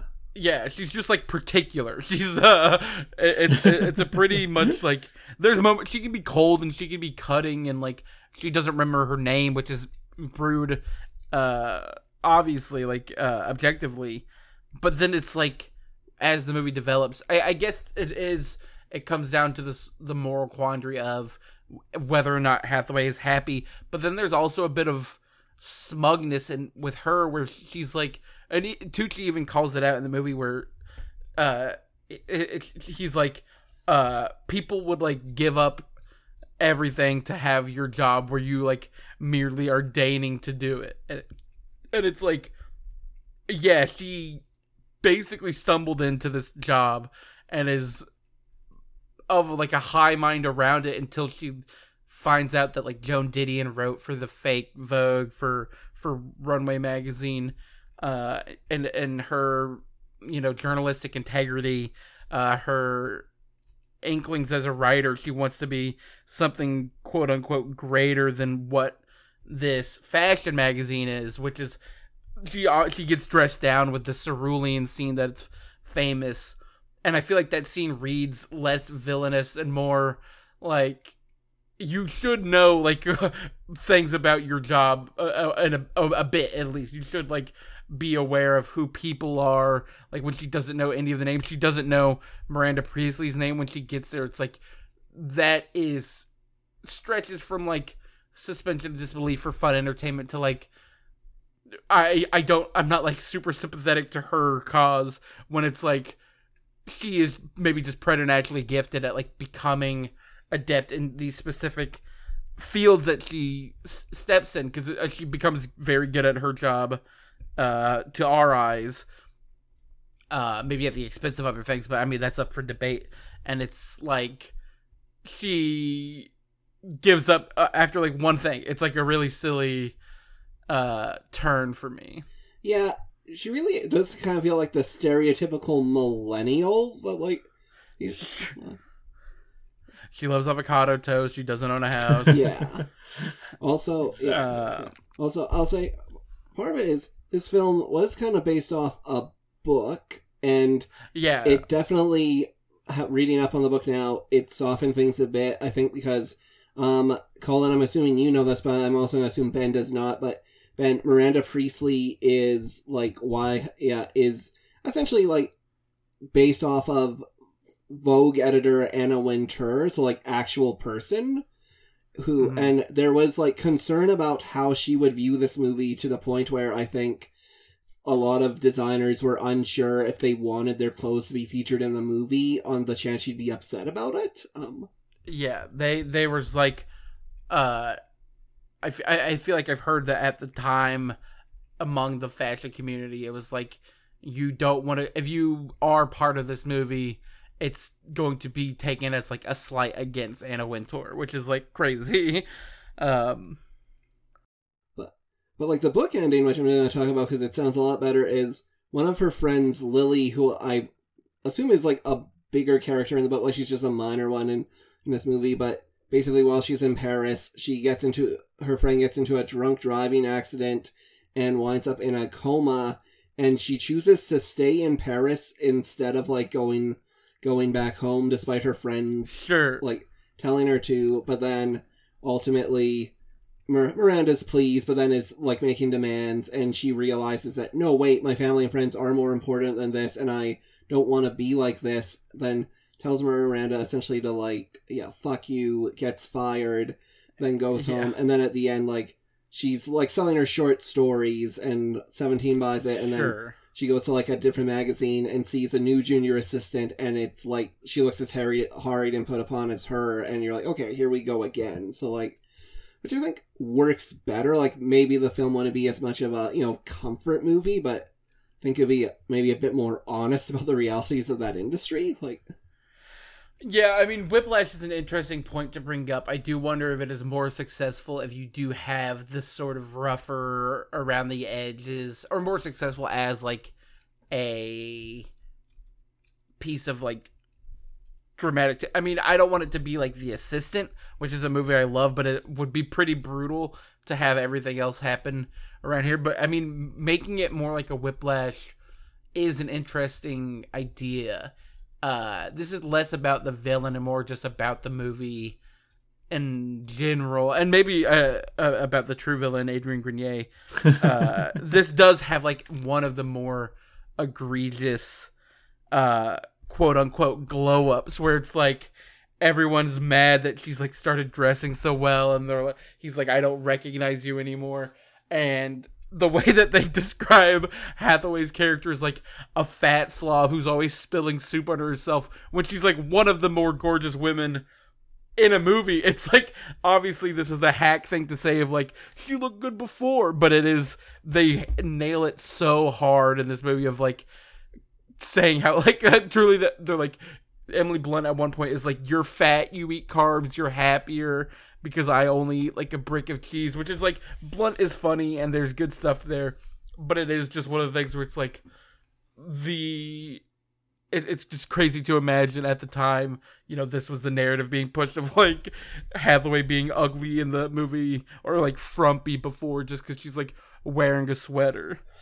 Yeah, and it's especially egregious because The Princess Diaries exists, in which it does a very good job of selling Hathaway as, like, not being, like, one of the more attractive women up until she gets, like, her makeover. So it's like, there was, like, a model for how you could have her, like, present if you wanted to have this image that she's going through a physical transformation during this job. But that being said, yeah. I still ultimately, like, I think I do enjoy this film as just kind of a comfort thing, and Streep is really good in it, even as, like, she's maybe not, like, a villain, but certainly it's a very she's good at conveying, like, you're like, oh, right, this is Meryl Streep. She can, like, just convey power by barely doing anything. And, like, and this is also one where I'm like, oh, yeah, I do like Emily Blunt as an actress. Like, yeah, I mean, it's hard to really point out, other than Grenier and maybe Simon Baker, who's like kind of just nothing, but largely well acted. I think Rich Sommer and Tracy Thoms aren't given a lot of great stuff, but they're fun as the friends in certain scenes. And Blunt is obviously really good and plays maybe more of a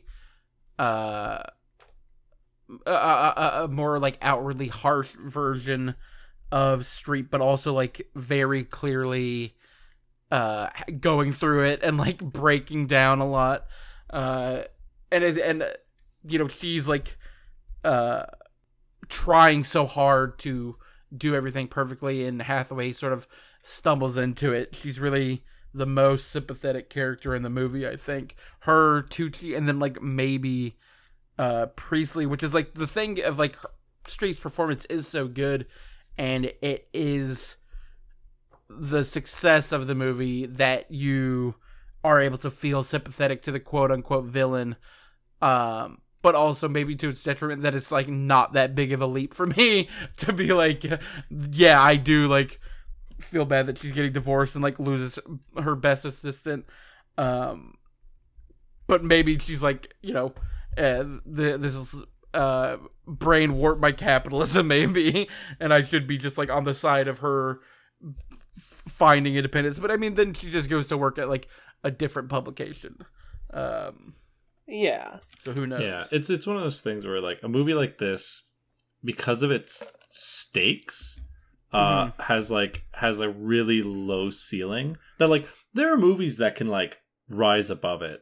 Like I mentioned earlier, like Whiplash is a movie that like again very like on paper low stakes, but it's able to make it feel more intense. But like a movie like this is kind of held captive by that a lot, where it's like there's not a lot of tension that can be happening, where it's like, I think all of these characters are going to be fine, worst case scenario. Yeah. And like this movie does like, is able to offer a few kind of nice little gut punches, like with the Stanley Tucci character. Like, even though that's set up really rushed, it's like, you like this guy. He's like he's like one of the few people that's like really nice to like Anne Hathaway and like helps her. And it's like, you kind of feel that. And like, yeah.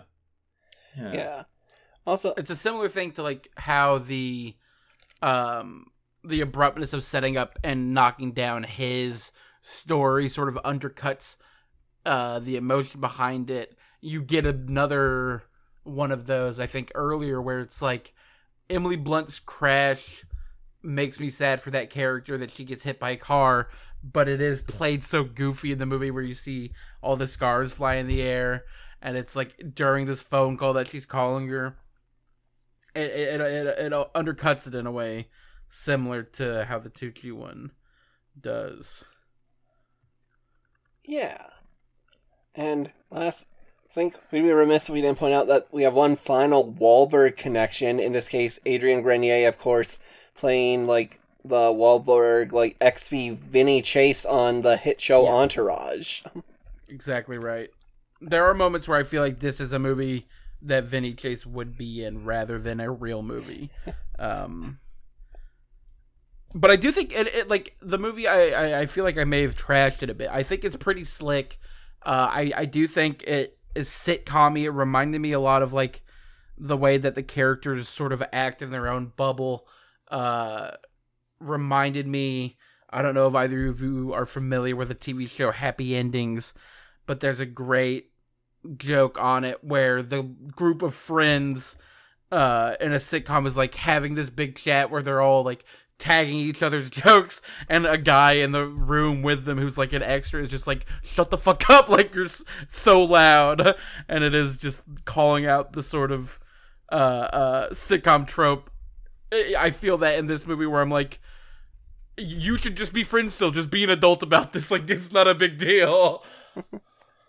Why are you sad about your birthday? Go make another bad grilled cheese, Vinny. Yeah. All right. Yeah. So do we have anything else to say on The Devil Wears Prada? Yeah, I feel like, this movie could have been greatly improved if, I don't know, maybe if there was like a kiss between like a guy and like an anaconda or like a snake or some sort, but you can't win them all, maybe next time. Yeah, at the end, Adrian Grenier is just dating a snake now. Like, yeah, if when she like leaves the job, Meryl's like, okay, that's fine, pulls a big lever, she falls into hell. This movie would have been so good if the ending stinger was that she's the actual devil. Or if it had, I wish like the Devil's Advocate there was like a last climax that took place like in probably hell. Yeah. But you know what? Can't win them all. But she's just like in the office, like it's really warm in here. Yeah. Setting it up the whole time. Yeah. Oh man. Now we kind of move on to our rankings. So what we usually do is that we just rank the movies from bottom to top, all three of us, and then we do the villains from bottom to top. Sure. So how did the movies shake up with you?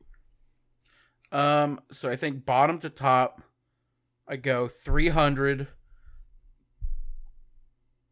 Devil Wears Prada, Pirates of the Caribbean, Dead Man's Chest, Saw 3, and then number 1 with a bullet, The Departed. Yeah, I feel like mine are shaking up pretty similarly. I think at the bottom I have Saw 3. I feel like this series, I really appreciate it. I'm probably going to binge through it one of these days, but it's gross, but I feel like everything I get out of these movies, I could get out of just like Saw movie compilation traps YouTube. And then above that, I would have The Devil Wears Prada. Definitely, I get the comfort movie vibe, but it's not my comfort movie. Right in the middle is going to be 300. Just a freaking cool movie. Definitely, like if I was rating it from like experience, it would probably be number 1 just because of how I watched it recently. But I feel like I'll dial back and I'll try and tailor my expectations, because I did actually watch it not in a gym a couple of months ago. So that from that experience, from what I remember it being like a pretty cool movie, but not as fun as the 2 that I have above it right now. And then above that, I would have probably Pirates of the Caribbean, Dead Man's Chest. Just again, really fun villain, really fun movie. Maybe the sword-to-sword combat isn't as good as the first one, but like the big set pieces are definitely bigger and set piecier, like the Kraken, the wheel, the ball cages. And then right at the top, pretty obviously, is The Departed. Just what a solid, super duper fun movie. Like very, not like a deceptively simple premise that is just so fun and like set up rather quickly. And like it's baffles me how early on you kind of like understand who's on like what side, at least until like obviously there's like a cascading reveal near the end, but like how quickly you know like where Leo and Matt Damon stand, and how long the movie is after that, but still super engaging and still super entertaining. It's a phenomenal movie. Yeah. And then for me, at the bottom I have 300. Again, like, it does not do much for me as a movie, but it's really fun to look at, and yeah, at its best, it taps into where I'm like, I'm like 13, 14-year-old again, and that's pretty cool.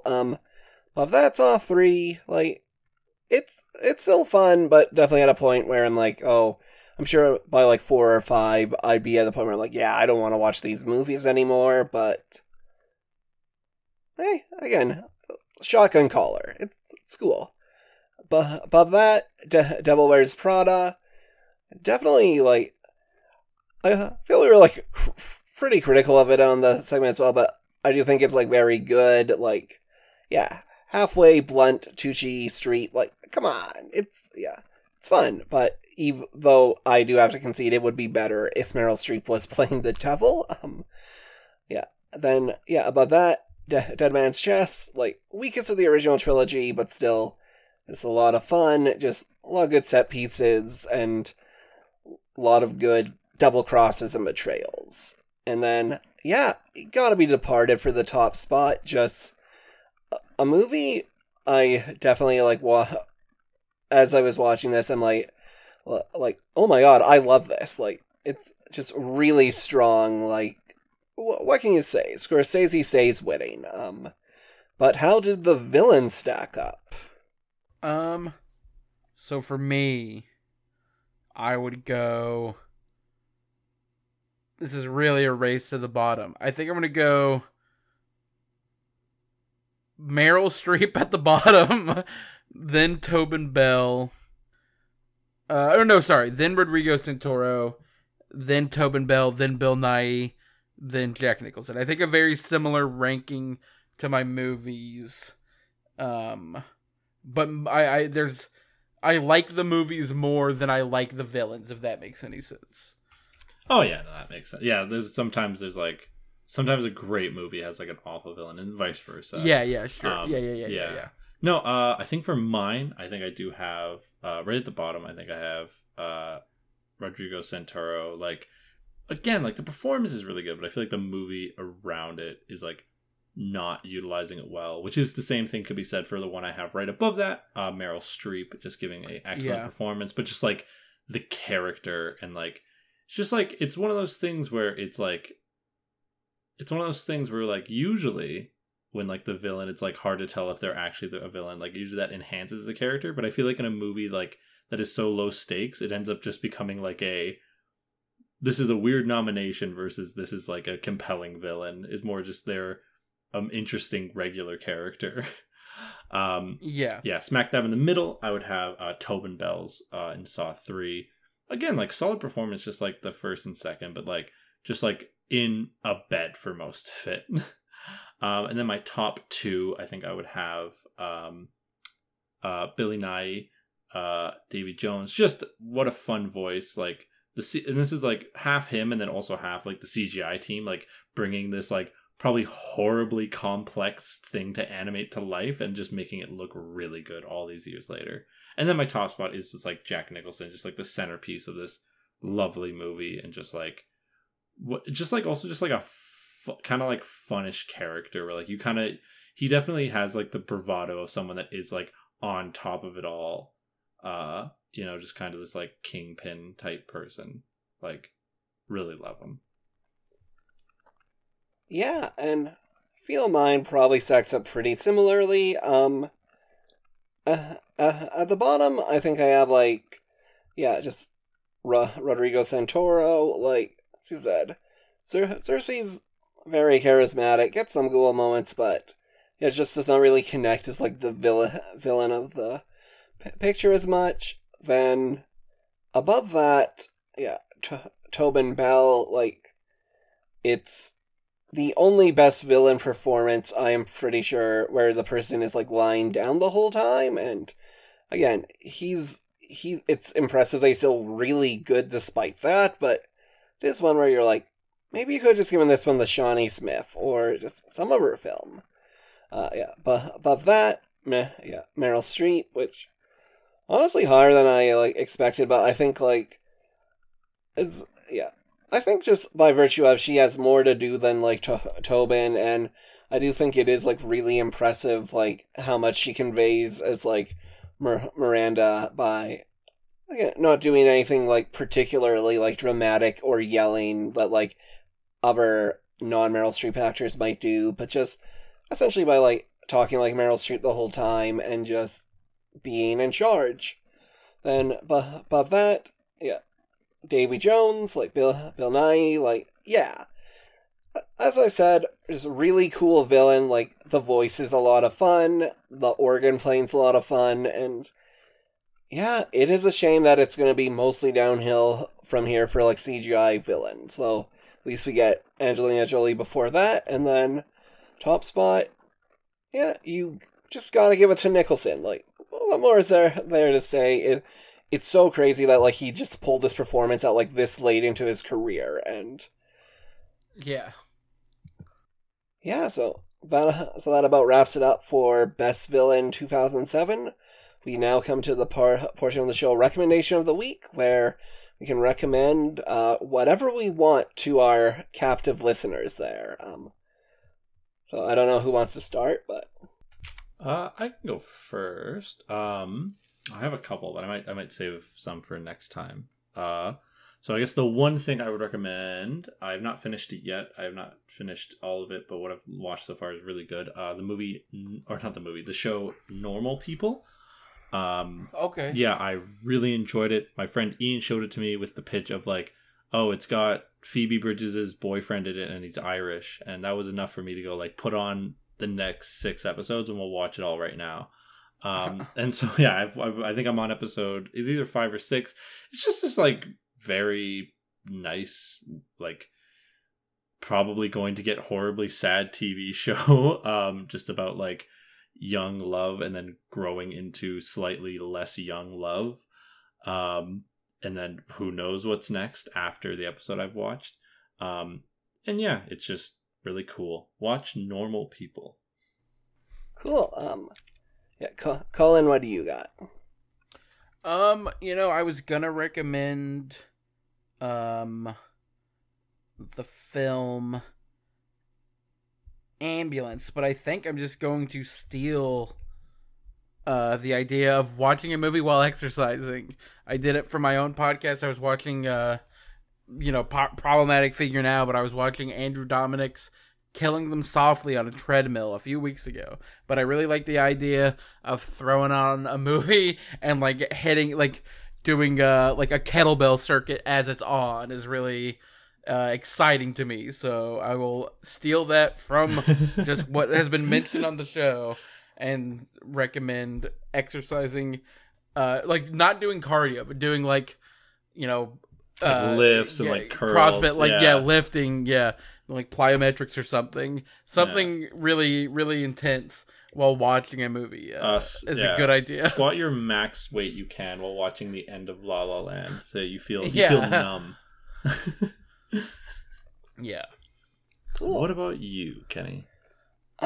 So taking advantage of the fact that this is going to be coming out in October, I'm going to like plug the film Decision to Leave, which I just saw at kind of the Calgary Film Festival there. It's by Park Chan-wook, who did Old Boy, The Handmaiden, just so many films, and it's this really, really good, really like entertaining, like romantic thriller. It's about this detective who he is investigating the murder of this guy and investigating his wife, who is heavily like a suspect, and slowly he develops feelings for her, and there's a lot of twists and turns. It's like really funny. I saw it just in a packed theater with a crowd, and it's just like really great, really devastating, like just really fun film, and it's gonna be out in like theaters, I think, by around the time this is coming out, or it'll have been there, and then it'll eventually be on like Mubi. So yeah, go watch that. And then I guess I'll also say that my less like fancy choices, I've been watching a lot of Castle, the show where like Nathan Fillion is an author who solves crimes, and that's really fun as well. For different ways. So watch a lot of Castle and then go see Decision to Leave, I guess is my recommendation this week. Yeah. All right. Well, that all takes us to the end. Colin, thank you so much for coming on. It was delightful to finally get you. Yeah. Thank you so much for having me on. I had a great time. Yeah. Do you have anything you want to plug at this time? I mean, yeah, as you mentioned up top, you can listen to Can I Kick It Up podcast about film festivals, or if you're in for something lighter, you can listen to Bevy of Bevies, which is a podcast I do with my friend where we review a drink in 20 minutes or less, but lately it's been like 24. And wow, getting bloated. Have you guys done milk yet? We did chocolate milk. Oh, okay. We haven't done plain milk. Oh, okay. Kind of a controversial episode. Oh, I'll listen to that. Once you get regular milk out, I want to listen to them close next to each other. Yeah.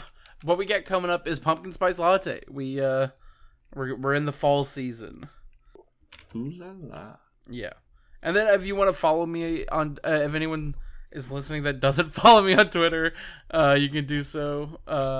I'm on Twitter, Letterboxd, anything at Clatchley, CLATCHLEY. Great. Ben, what do you got this week?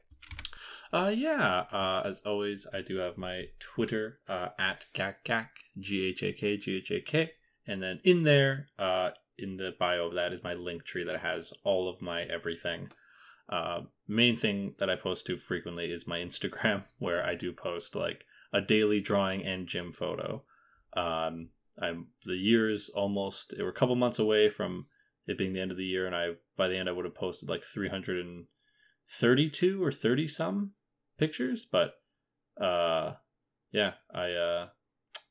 is where I post mainly. But I also post to Twitter every time an episode comes out with a funny related picture. I think for this episode, which is going to be in a couple of weeks, I think I am going to retweet it with that picture of Leonidas, where his like ass is out and he has his hand. He's just looking out upon his kingdom. I like that scene. Zack Snyder is really good at making things look beautiful and epic, even if it's like a buck naked Leonidas. Yeah, great. And as always, you can find me on Twitter at Like a Wolverine. You can find me on Letterboxd, also on Like a Wolverine. You can find the show on Twitter at Gold Popcorn Pod, our mostly defunct Instagram that I'm going to just keep plugging to, where one day I'll remind myself to update it, is Past the Golden Popcorn. You can email us at pastthegoldenpopcorn@gmail.com if you are so inclined. And thanks for listening. Our theme song is by Matt Samard. Our artwork is by Ben. We're hosted on friendlymush.com. If you like the show, rate, review, subscribe, and all that's left to do is talk about what's coming up next. Because next week we got Best Villain 2008, and the nominees for that are Javier Bardem, No Country for Old Men; Topher Grace, Spider-Man 3; Angelina Jolie, Beowulf; Denzel Washington, American Gangster; and the winner, Johnny Depp, Sweeney Todd, the Demon Barber of Fleet Street. I mean, look, an anti-hero. Yeah, when you brought it up, when you're like, how they covered anti-heroes, I'm like, I think literally next week an anti-hero wins, so. Yeah. Yeah. Yeah. Yeah, so that'll be a fun one, so. Yeah, thanks for listening. Keep passing that golden popcorn, and as always, you're not going to Paris. Yeah, I guess it was Emily. Unless you are going to Paris. Just if you're already there. Yeah. First we struck a chord with the Irish, and now we're going to strike a chord with the French. Yeah. Oh. Goodbye, everybody. Bye, everybody.